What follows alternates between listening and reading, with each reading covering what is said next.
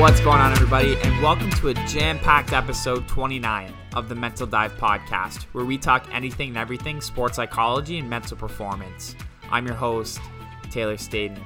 So on this episode, I have the pleasure of being joined by Brian Miles. Brian is a mental performance coordinator with the Cleveland Indians of Major League Baseball. And throughout the course of the podcast, me and Brian get into a lot of different topics, and we go into some pretty cool rabbit holes. But, to be concrete and to give you a rough idea of what you might listen to today and learn about, we talk about Brian's journey in terms of, how he got to the position he is in today.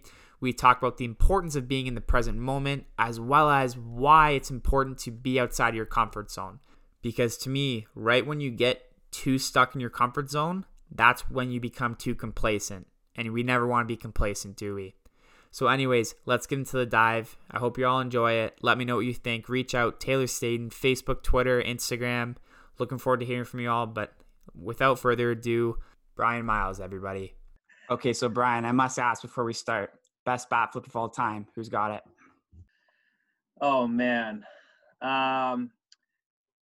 It's a tough question. I know that you're from Toronto, so I'm sure you're thinking about Jose Bautista's bat flip, which, obviously I'm sure you would be. I'll be honest with you, I think one of the coolest ones that I've ever seen, I'm obviously going to say Cleveland Indians one, but I saw Lindor hit a home run, and it was like after he broke like one or two of his bats, and like his teammates just like threw him like Abe Almonte's bat, and he just like picked it up, kind of looked at it, and then next pitch hit a home run. And it was more of just like him smirking and tossing the bat because like it wasn't his. So again, it goes to show you, right? It's not the bat, it's the person, right? So that was probably one of the cooler things that I've seen out there. Yeah. So how you been lately, man? How have you and family been with COVID, and what you been doing to try to stay productive? We're doing well. I think it's about, establishing sort of what the new routine is. I think, that's something that we find ourselves not just telling the athletes, but telling our coworkers who are coaches, even like the guys in the front office is, we're all working at home now. So as tempting as it is to be in sweatpants all the time and never change, like still trying to find the routine, right? So set your alarm, like have a morning routine, get your coffee, and kind of get after it, or do things for yourself or with your family, and then set aside time for work. And then most importantly is like setting aside time for not working, because it can be really tempting. You've got your computer in front of you at all times. Been doing lots of walks with my wife and my daughter, who just turned 1, and just trying to spend as much time with them as possible. I can say this is the most time that I've gotten to spend with them in like an extended period of time. And so I'm no fool. Like I'm going to take that and just take as much of it as I can. I got to see my daughter crawl for the first time, which knowing my luck, I probably would have been on the road or something and wouldn't have seen it. So it's been pretty incredible to be around for that. Mm-hmm. Right on. A bit of a blessing in disguise then. Yeah, absolutely. Yeah. So, I love what you had to say about establishing new routines. That's something that's really helped me personally. Waking up at a consistent time of the day. Like when you have so much flexibility in your schedule, I think it's really easy for us to get off our typical routines and, be tempted to take that extra 40 minutes in bed or an hour or whatever it may be. So, definitely I love how you say that, because, getting your morning coffee, waking up, getting showered, ready to go is something that's really helped me personally in terms of being productive, and also just trying to stick to as much of a quote unquote normal life as we can have it right now. So. Exactly. Yeah. I couldn't agree more. It is tempting though, right? It's tempting to stay in bed, but sticking to that alarm is pretty helpful. Yeah, no kidding. So one thing that I like to do with the podcast is I always like to take a couple steps back and kind of dive into what is your story with mental performance? Because every time I ask this question to whether it be an athlete or a consultant or anybody really, they all have a very unique and interesting story. So how did you get involved, and what drives you? It's again, it might be similar to a lot of guys' stories. I think there's a lot of people in the mental performance world that come from a sports background. I don't think I'm really all that different. Grew up in a family of 4. all of us kids played soccer. We all beat up on each other, in our backyard and stuff. And, it was always exciting to sort of compete at a decently high level. I'm originally from Connecticut, and we, I thought we played pretty good soccer in the state of Connecticut. And so, played on some premier teams and engaged in some pretty cool tournaments and had some success. I think like most of us in school, in high school, at least here stateside, we get to sort of have the standard classes. And then, when you get to be a little bit older, junior and senior year, you get to take some AP classes and see a little bit of what some things outside of regular high school class are like. And, I took that AP psychology class and, was learning about Pavlov's theory and the dogs and like just different like just classic Psych 101 stuff. And I found just, my brain going a million miles per hour. I'm like, oh my gosh, this is so cool. And then, I'm like, I could take this in college, like as my major, like this is awesome, So I obviously decided to do that. And I played college soccer and, played at a Division III level, but pretty good at Montclair State University in New Jersey. And, had some experiences there that I think shaped a lot of sort of understanding the mental component of the game. We were really successful for a Division III program. And it was in my sophomore year where we went to the Sweet 16 of the NCAA tournament. Obviously, like those tournaments, you got to have a winner in the game. We went to penalty kicks. I missed my penalty kick, and I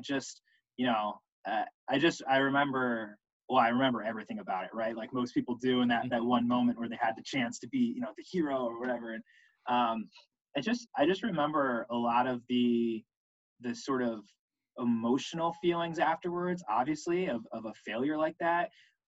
And then I sort of think about, like the cognitive components that went into that, right? Like why did I miss that? And what sort of environmental factors played a role in that? And as I progressed through the rest of my college career, I struggled a little bit with like stepping back up to the PK spot. And it was exciting that, I could go on and continue my sort of graduate career, doing sports psychology and mental performance work. So I went to Springfield College to the athletic counseling program there, which, for me was really incredible, having a sort of counseling base as an opportunity to really understand the person. So it's not just the performance, which obviously, is important, but really getting to understand the person and recognizing that like the person you're working with a lot of the times will take you to where they need to be. You just have to be willing to listen enough and ask the right questions and sort of ask for further understanding. And, I know a lot of times in our field, it can be very tempting to be like, let me give you the answer, right? Like I have all this knowledge. I want to give it to you. Like, and I think a lot of times the less you talk, the more powerful that experience can be between yourself and the athlete. And so the athletic counseling program really gave us that. And it was really pretty incredible. So I enjoyed that a ton. And then I like a lot of people stateside, I went and worked for the military for a while.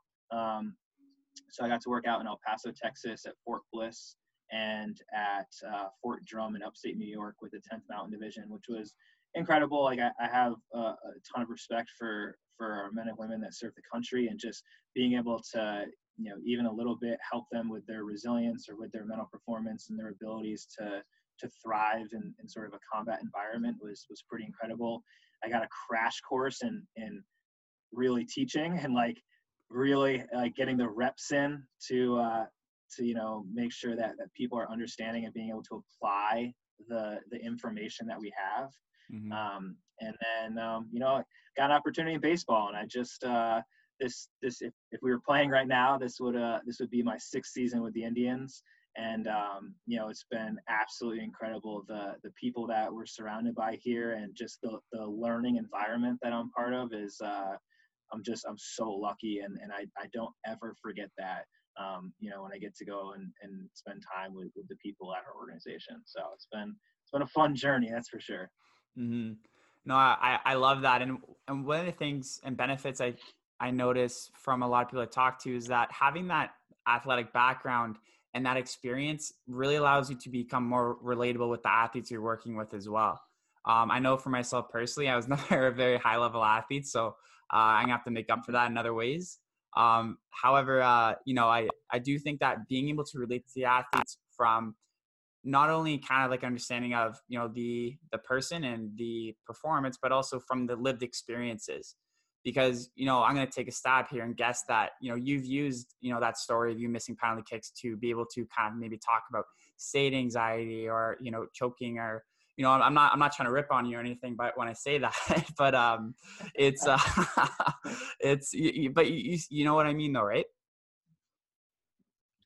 Yeah, I mean, you'd be really surprised how much our players get a kick out of seeing and hearing about a story of me failing big time. And I don't get a lot of street cred in the baseball world for playing soccer, but I will say, for some reason our pitchers love to go out and juggle a soccer ball or a hacky sack before they do their throwing program and stretch. And so, every once in a while I'll go out there and jump in a juggling circle and just show them, I still got it a little bit. But, I do think, again, it is about that relatability.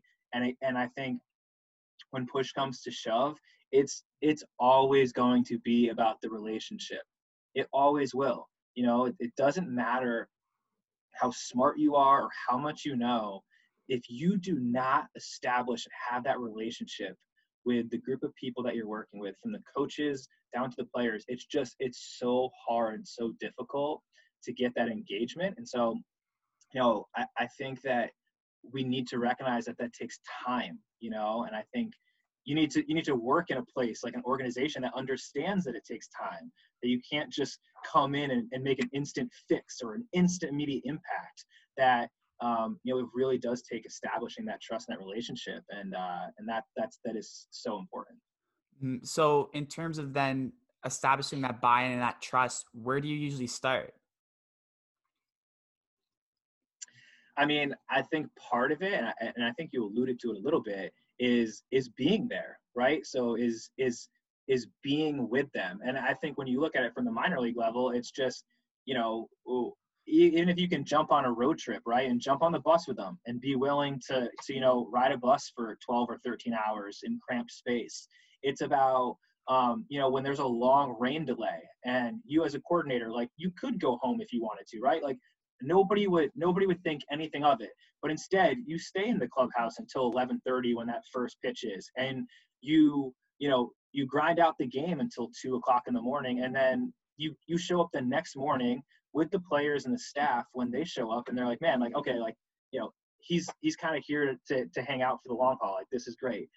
I think another part of it for us too is, we had worked for the military prior to this, and at least in baseball, I felt like for the first couple of months, I was expressing a lot of the work that I did with the Army. And I do think our players respect the fact that soldiers were willing to engage in mental performance work, and they were willing to sort of put themselves out there. And I think our players had that sort of thought of like, okay, if our military is doing this, like, there must be something behind it, right? Like, this must be helpful. And so, I do think that's a huge part. And I guess I would say too, again, I think it's not very easy to teach, but it's like knowing when to talk and then knowing when not to talk. I think that's really powerful. I think, listen more, talk less. And I think that'll take people like a really long way in building and establishing those relationships.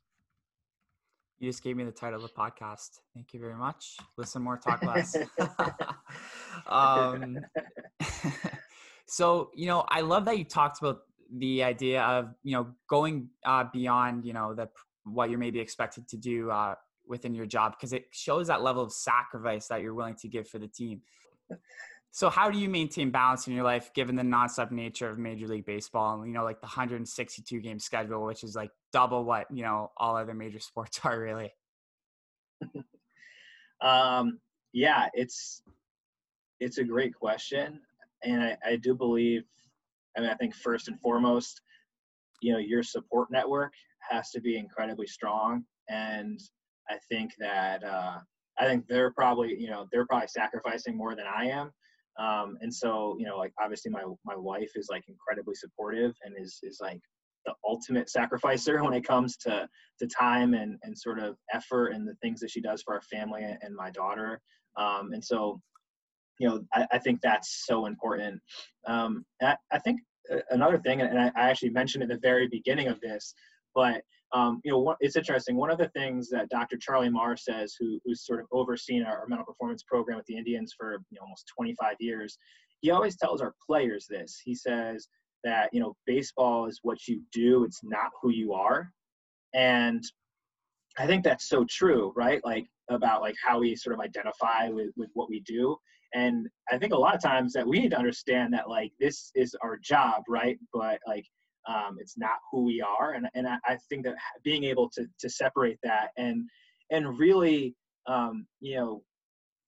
set aside time for family and for being home. And listen, my wife would tell you, right? Like my phone does ring at 11:30, 12 o'clock at night when I am home for an off day or something like that, and a player wants to talk after a game or so on. But I also understand that if there's opportunities for me to sneak away, or if there's opportunities, sometimes we play in Hartford, Connecticut. Our AA team plays there. Our whole family goes on that trip because that's where my family is, and we find different ways to make it work. And I can tell you that I get so excited and fired up when I walk into a clubhouse, or when I get to see the guys from the office, or I think we all sort of experience this like visceral feeling of excitement about being together. And I think when I stop feeling that, I probably know it's time to do something different. And so again, it's like, man, the passion for it and the excitement is just so real that you find a way to make it work and you find that balance. But I do think that's a very real thing, and it's hard for our baseball players, and I think for the support staff like myself, we need to find ways to make it work. But I'll tell you what, definitely it starts with the sporting family. Mm-hmm. No, 100%. And I mean, like you said, it's not your typical, I shouldn't say like you said, like you kind of alluded to, it's not your typical 9 to 5 where you clock in, you clock out, and then you're done for the day. You have to be always on call. And I feel like that also kind of speaks to I guess the inherent nature of the field where, a lot of us are, like we try to preach athletes being intrinsically motivated, being there because you want to be in there, not really seeing the nag of, a player maybe wanting to talk to you after a game as a bad thing, seeing it as an opportunity, seeing it as a part of your job and something you love doing. Yeah, I mean, you said that probably better than I did before. I mean, it is like I said before, it's passion. It's really an incredible opportunity, and I really don't take it lightly.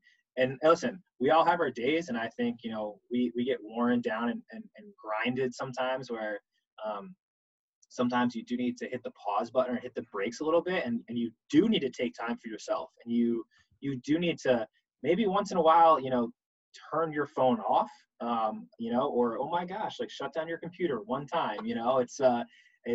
It's unheard of in baseball, right, to turn off your email. But I think we ask our players to check in with themselves all the time, right? We ask our players to be self-aware. We ask our players to say like, hey, like, what's going on? Like, where are your thoughts? Like, where are your emotions? Like, how do you physiologically feel?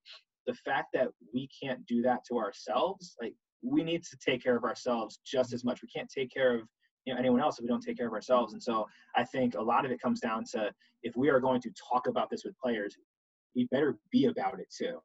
Mm-hmm.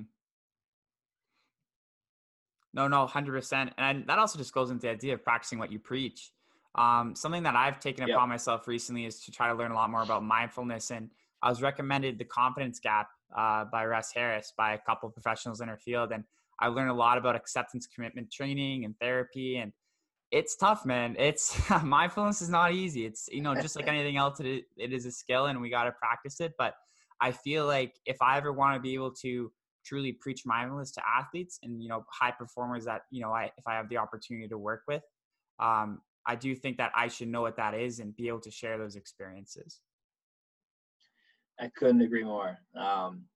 I ironically had a very similar conversation with a professional in our field about 3 weeks ago about specifically mindfulness and meditation. I was on a call where I was listening to a bunch of Navy SEALs and other professionals in the military talking about their meditation practices. And these guys talking about I wake up at 5 every morning and I do an hour of meditation, and then I go and I do it and they tell me their whole day. And I'm like, oh my God, and these guys are setting aside this time. And I sort of was thinking to myself about, all the different times that I had tried. I really did. I was like, I'm going to get after this mindfulness. I'm going to do it. Right. And then I would do it for a week and I would fade out, and I would do it for a week and I would fade out. And it got really frustrating. And so I actually followed up with some of the guys that were on the call and just talked about sort of that inertia at the beginning of a goal, right? Like, how do you get that? Like, how do you get it going? And we sort of mapped out a plan, and I'm happy to say I'm 17 days straight right now,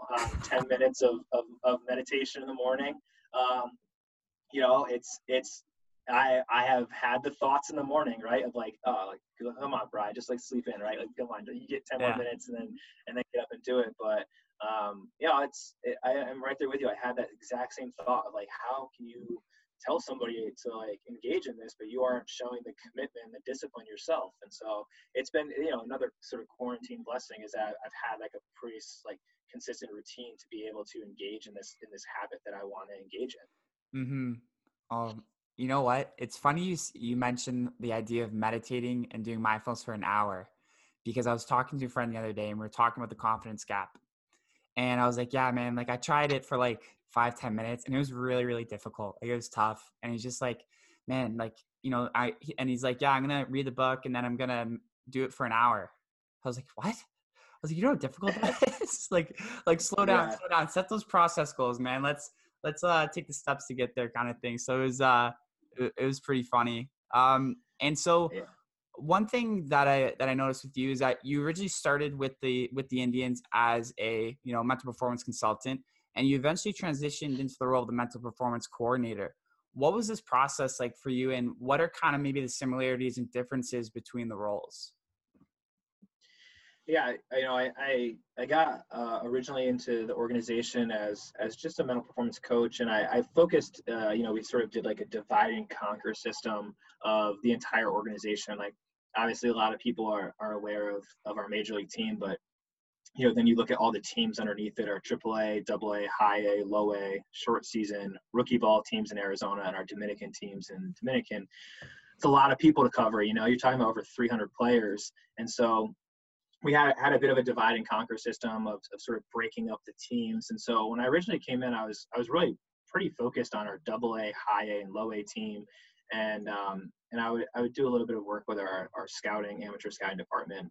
And so when I think about that role, it was pretty micro, right? It was like, okay, my focus is on these teams and these players, and that was sort of a great indoctrination into baseball, right? Like, I had never really been a huge baseball guy, and so I got to learn about the culture. I got to spend a lot of time with the players and coaches and the different coordinator groups, and sort of understand this world and really get to figure out sort of the left-right limits of things that we were doing and best ways to engage the players. And so, doing that is phenomenal. You build these really strong relationships, like we talked about, and you get to engage in some pretty cool, specific work with the player, because you're there a decent bit of time. You're there at least once a month, sometimes more than that, for at least 5 days, maybe sometimes more.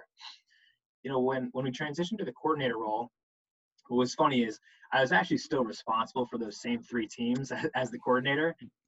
But what I got to see more was a bit of that macro environment of starting to sort of pan out from the main focus on just being on those teams, and you start to look at things a little bit more from a big picture and understanding a bit about how we do programming as an organization, and how we really try to help influence and impact not just the individual player, but the entire organization, and really thinking about like programming and what we're going to do and the best ways to educate our players. And you start to see this big performance team that sort of wraps its arms around our organization, and how You have friends at other organizations, or even players that get traded to other organizations, and you start to hear a little bit about how they're doing things, and then like how we're doing things, and it's a really fun process to feel like you have a small hand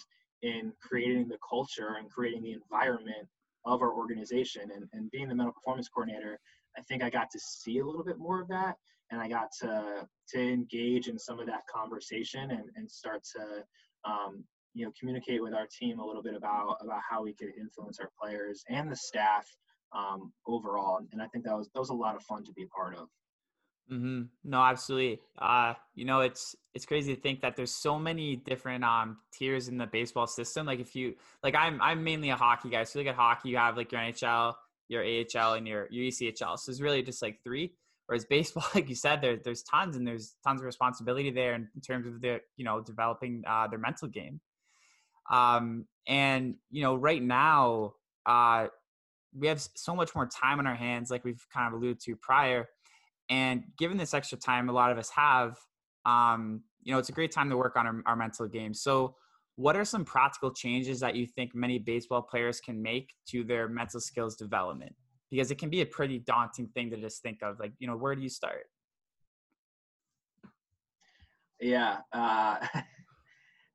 It's so I actually think, tying a little bit into what you were just previously talking about, but I actually think the idea of quarantine, right? Like we take that as a situation, right, if you will. I think something that we could start to incorporate and really dive into is what you talked about, is that idea of acceptance and commitment. So I think sometimes acceptance gets a bad rep, right? Like I think people think like, oh, well, acceptance just means like you're okay with mediocrity or you're okay with failure, right? Yeah. Like you're just accepting everything. So Ryan Holiday in the book, The Obstacle is the Way, he gives like this phenomenal example about acceptance. So he talks about like being in a fight, right? And he talks about being pinned down onto the ground. And so he's like, if you're the guy on the bottom and you're pinned down, and if somebody straddles you and puts all their weight on your shoulders, like it does not matter what you do. If you're on the bottom, you can push with all of your might. You are not going to move that person. Like it's just not going to happen, right? Mm-hmm. And so when he talks about this idea of acceptance, he talks about like, okay, like one, like you do need to accept like you're going to get hit a little bit, right? Like you're going to get beat up. Like It doesn't always feel very good. And it definitely does not feel comfortable. That's for sure. But what he talks about is like, if you're in that situation and you're actually in a real fight, right? You need to get out of that position. A lot of times what they teach in combatives in the military and stuff like that is something called shrimping. And what it is you take that obstacle or that person on top of you, right? And you grab onto anything. You grab onto a shirt, you grab onto a sleeve, whatever, and you pull them in really close to you, right? So you pull that obstacle really in close to you. And then what you do is you put your hand on like their leg and you just kind of shrimp a little bit, right? You just push their leg a little bit and you shrimp. And then, maybe you take some hits or whatever and you pull them in close again and you push their other leg out and you shrimp a little bit more. And it's just these small little incremental movements that will eventually get you out of that situation. That is acceptance in a nutshell. Like it is these small incremental movements and thoughts and understandings of sort of what happened to you that gets you to be like, okay, this is it. Like this is not my final destination. Like this is just a position. This is not forever, right? And I think that's the hardest part. That's the most difficult part for us to get around, is that like we think that this is like a fate that for us, right? Like this is the fate that I have, versus being like, this is a position I'm in right now at this moment, but this is not forever.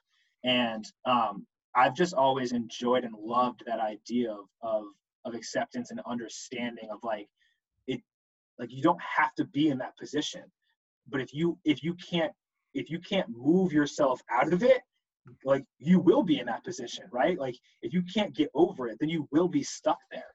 And it's great because like the next part, which is just what you talked about, is commitment. Like, can you commit to the process that you want to achieve to get yourself out of there, right? Like, can you fully give yourself into that and fully go for it? knowing very well that it might not work out. But like, can you actually commit to what you want? Recognizing that it's just not this quick fix, but like, can you truly go for it? And man, does that take like vulnerability and humility and like really putting yourself out there? Does that take like that you might look a little bit stupid and it might feel so uncomfortable and you get that weird feeling inside of your stomach? Absolutely. But I will tell you, every great performer lives in that moment of where your stomach feels really uncomfortable, where you're just like, ooh, man, I am right there on the edge of my capacity. This feels really uncomfortable. Like that's where all the good stuff happens. Wow. Multiple things. No. Like, wow. And that was a bit of like an aha moment for me, because as you were explaining that, I was imagining, I was like, okay. And I was kind of piecing together what you were saying, and how I interpreted one of the parts you're saying of when you said pull them in. That talks about how if we ever want to get better and get in a better situation, we have to embrace our adversity. That guy pinning you is the adversity. And that just really got me thinking. It's like, okay, like if we really want to be able to, reach our peak potential and continually grow, we have to be willing to, sometimes there's going to be, someone quote unquote, being pinned on you and really, really pushing you and making you want to quit. But you have to be able to accept that, push through it, embrace it, like we talked about, and ultimately get stronger as a result. And I just feel like a lot of the time, one of the biggest challenges with trying to get an athlete to commit to kind of mental skills training is the fact that they're not willing to be comfortable with being uncomfortable. Yeah. I mean, like again, it's like we are a strength and conditioning coach for your mind, right? Like that's what we do. And so, I mean, how many times, right? So if I went to the gym today and I did 30 sit-ups, like, am I going to have a six pack? Well, it would be so awesome if I did, right? Like I will not have a six pack. And so again, if we're a strength and conditioning coach for your mind, like, why do you think getting after it one day mentally, right? Getting your mental reps in one day is automatically that quick fix and be like, okay, like I'm done with my mental performance work forever. And it's sort of like what you're talking about. It's like, it's uncomfortable. It is hard. It's like when you go to the gym, you're sore, right? Like you're tired, you sweat. Like the mental performance work that we engage in should take the time. It should take time like it takes time to go to the gym.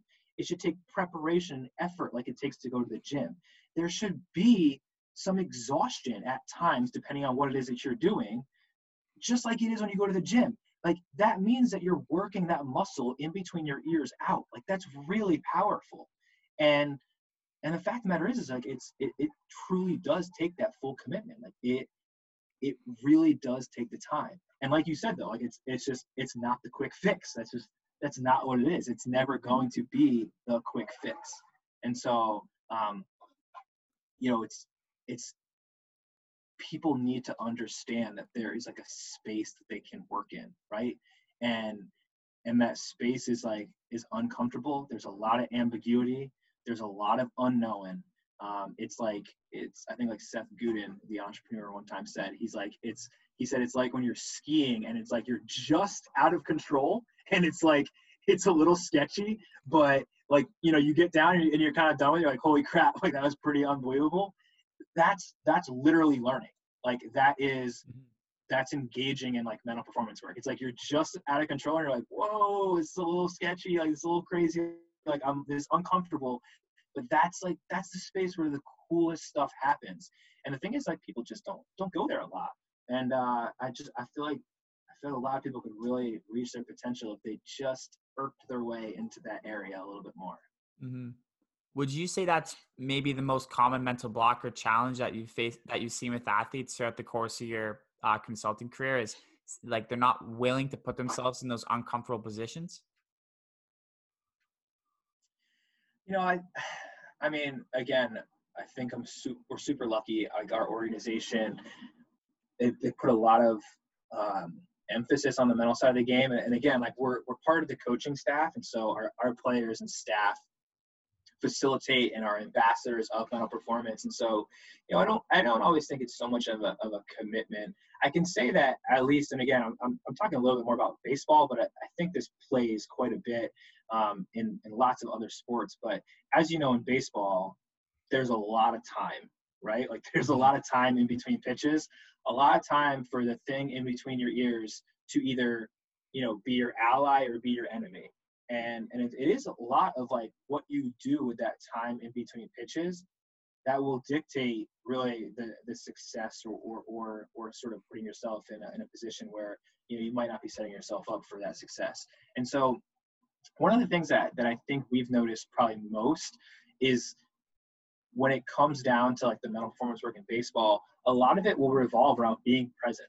Like it'll truly revolve around like, can you get and keep your mind in the present moment? Because I think a lot of times players are very past oriented, or at times they can be future oriented, right? So like, I'm that pitcher. I just threw my pitch. I thought that pitch was a strike. The umpire called it a ball, right? Like I get the ball back now and I have 30 seconds to basically decide whether I am going to, as I talked about, like accept what happened and commit to my process and my pre-pitch routine to get myself back into the present moment and ready and convicted to get after this next pitch. Or I can just be sitting there wearing that umpire out in my mind and be completely past oriented.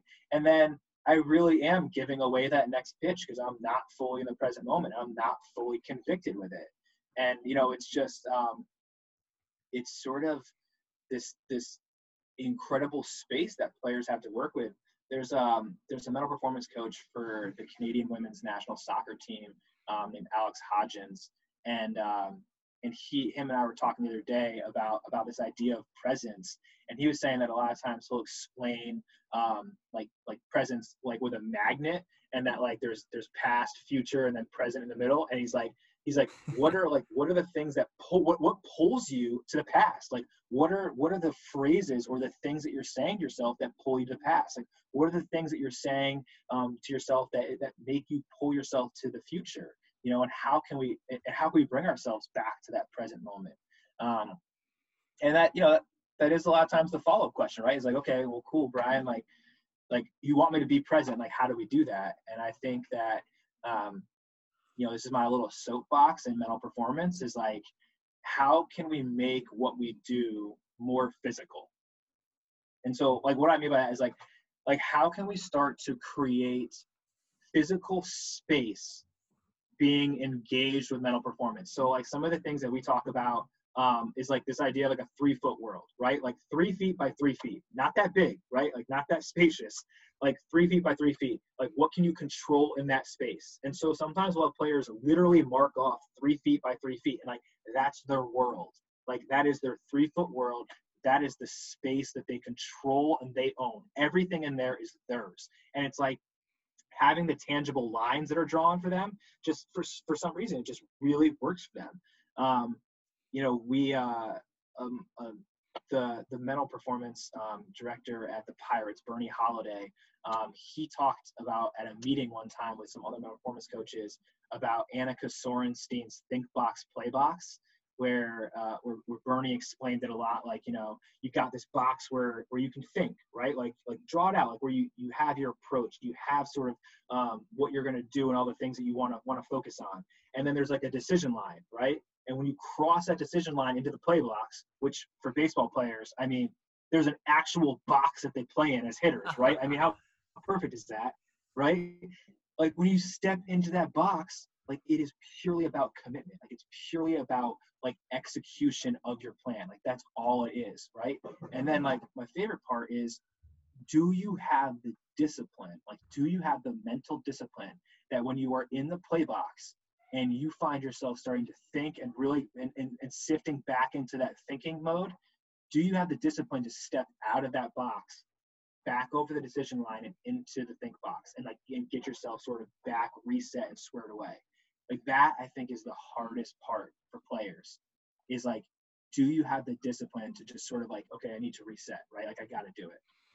And so again, like it comes down to these tangible things, like these tangible physical cues or feelings that bring ourselves back to the moment. Mm-hmm. No, I love that. And one of the biggest kind of things that grabbed my attention throughout that explanation was the idea that there's such an abundance of time in baseball that our ability to be able to give attention and, and be mindful and committed to the present moment is something that is very difficult and something that's very easy to lose track of. You could have a time where, like, especially for, a position like the outfield, you know what I mean? You're like kind of like by yourself, like not a lot going on around you. And you have to be ready, because if you catching and not catching the ball could be a matter of half a step. And, you don't want to be on the highlight reels, after, and people are picking away at your game and seeing, oh, like he wasn't paying attention. He was looking at, the inside of his gloves. So I think that, being able to stay focused during those, abundances of time, and that even kind of relates back to what we're going through with COVID right now. We have so much extra time. Right. So I think that's something that I'd imagine a lot of baseball players would struggle with. And it's definitely, I feel like, a good place where a lot of them could start as well.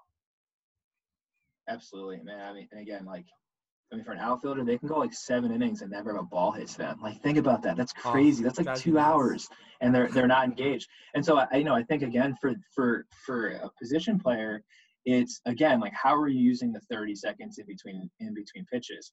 Like, nobody's expecting you to be like super focused and concentrated for all those 30 seconds, right? Like we don't have the mental capacity to be that highly focused for 3.5 hours. Like that's not real. So of course, give yourself that 10, 15 seconds to stare around or shake it off or be loosened or listen to the music or whatever. But then again, right, do you have the mental discipline, or do you have the cue to bring yourself back to the moment? And as the outfielder, right, it's like, okay, like, what's the count? How many outs are there? What's the situation in the game? Am I checking in at the coach to see if I need to like maybe shift my position? Okay, great. Now, like, what's my preset routine of like getting prepared and sort of set? And then it's like, boom, the pitch is coming. And right. And so it's like, you're doing that for what? Like, I mean, a starting pitcher might pitch like 100 pitches and then talk about, so you're doing that like what? Maybe 150, 200 times every game. I mean, that's a lot of times to be disciplined. But as you know, in all sports, right, it's like the one time that you don't do that is when something happens, right? I mean, that's sports for us. But, again, it's like comes back to like, how can I be disciplined? Like, what's my cue that will bring me back to this moment where I need to be? Mm-hmm. And I guess in terms of having a formal cue, is maybe like developing a reset routine something that you found useful or heard that's useful for maybe a lot of athletes and particularly baseball players? I mean, I think so. Ken Ravizza, and he did that incredible E60 with Evan Longoria, where he talked about like the left field foul pole, right? And like he was like, I always look at the left field foul pole because there'll always be a left field foul pole there. Like I've heard lots of baseball players talk about that, and it was because Ken Ravizza talked about it, which is it's pretty incredible. And so I think again it comes down to like what works for the player, but we've again tied it back to some physical things, right? So I think if you're a pitcher and you don't like what just happened in that pitch, like wipe the rubber off, right? Like wipe away that last pitch, wipe the rubber off, wipe it, like when the dirt's flying away, that's that last pitch flying away. If you're a position player and you're hitting, it's like loosen up your batting glove and sort of let that tension of that last pitch that came in that you feel like you should have hit but you missed, loosen your glove and let that tension come out. And then when you are ready to commit, tighten that batting glove back up and sort of feel that commitment and that tightness in your hands and be ready to go. Again, I think it's that physical aspect that's really helpful for players to understand and feel strongly about. Mm-hmm. No, I love that. Well, Brian, this has been fantastic. I've really enjoyed having you on my podcast. Are there any maybe take-home messages that you'd like to extend, or maybe if anybody has any questions they'd like to ask you, if maybe a way they could reach out? Yeah, I mean, again, when I find myself sort of talking on these, I often find myself, referring back to like some books that I read or things that I've like been interested in learning about. And I can tell you, at least for me personally, some of the things that I fall back on a ton is like some work by Ryan Holiday, like Ego is the Enemy and The Obstacle is the Way, as sort of two foundations of things that, I think are really helpful. I think a lot of times, because we talk about failure a lot, we oftentimes tie it into the ego. And so, for us, a lot of times it's like, I know Ryan Holiday talks about, he's like, failure always arrives uninvited, but through our ego, far too many of us allow it to stick around. And it's like, our ego can upend us when failure comes into our lives. And so again, tying it back to like our process, like how do we accept things? Like how do we commit to our next steps for growth and development? I just think for us, like we could take a look at ourselves and really think about that process of how we work through that. And so, I'm a huge proponent of that. And I know it probably sounds like a beat it to death, but just that acceptance and commitment part for us has been so impactful. And it's pretty cool to hear you talk about your journey with that a little bit as well. And so, again, I appreciate it. And, I'm always happy to talk to people and to reach out. And, I can throw you my link to like my Twitter or even my email too, if people are ever interested in reaching out. Mm-hmm. I'll put that in the description of the podcast, just so easy access for everybody. Well, again, like I said, really appreciate having it on. This has been a really fun conversation. I feel like we've been able to joke around a fair bit, while at the same time providing some pretty cool messages. So thanks, Tom Bryan. Absolutely. Thank you. So that wraps it up for episode 29 of the Mental Dive podcast. I hope you all enjoyed it, and I hope you all learned something today. Again, like I mentioned earlier, please do check me out on social media, Facebook, Twitter, Instagram, Taylor Staden, TaylorStaden. Thank you again, everybody, so much for your continued support. I really do appreciate it, and I'm looking forward to sharing some more podcasts with y'all soon. But until that happens, have a good one, and I'll see you on Thursday. Thanks, everybody.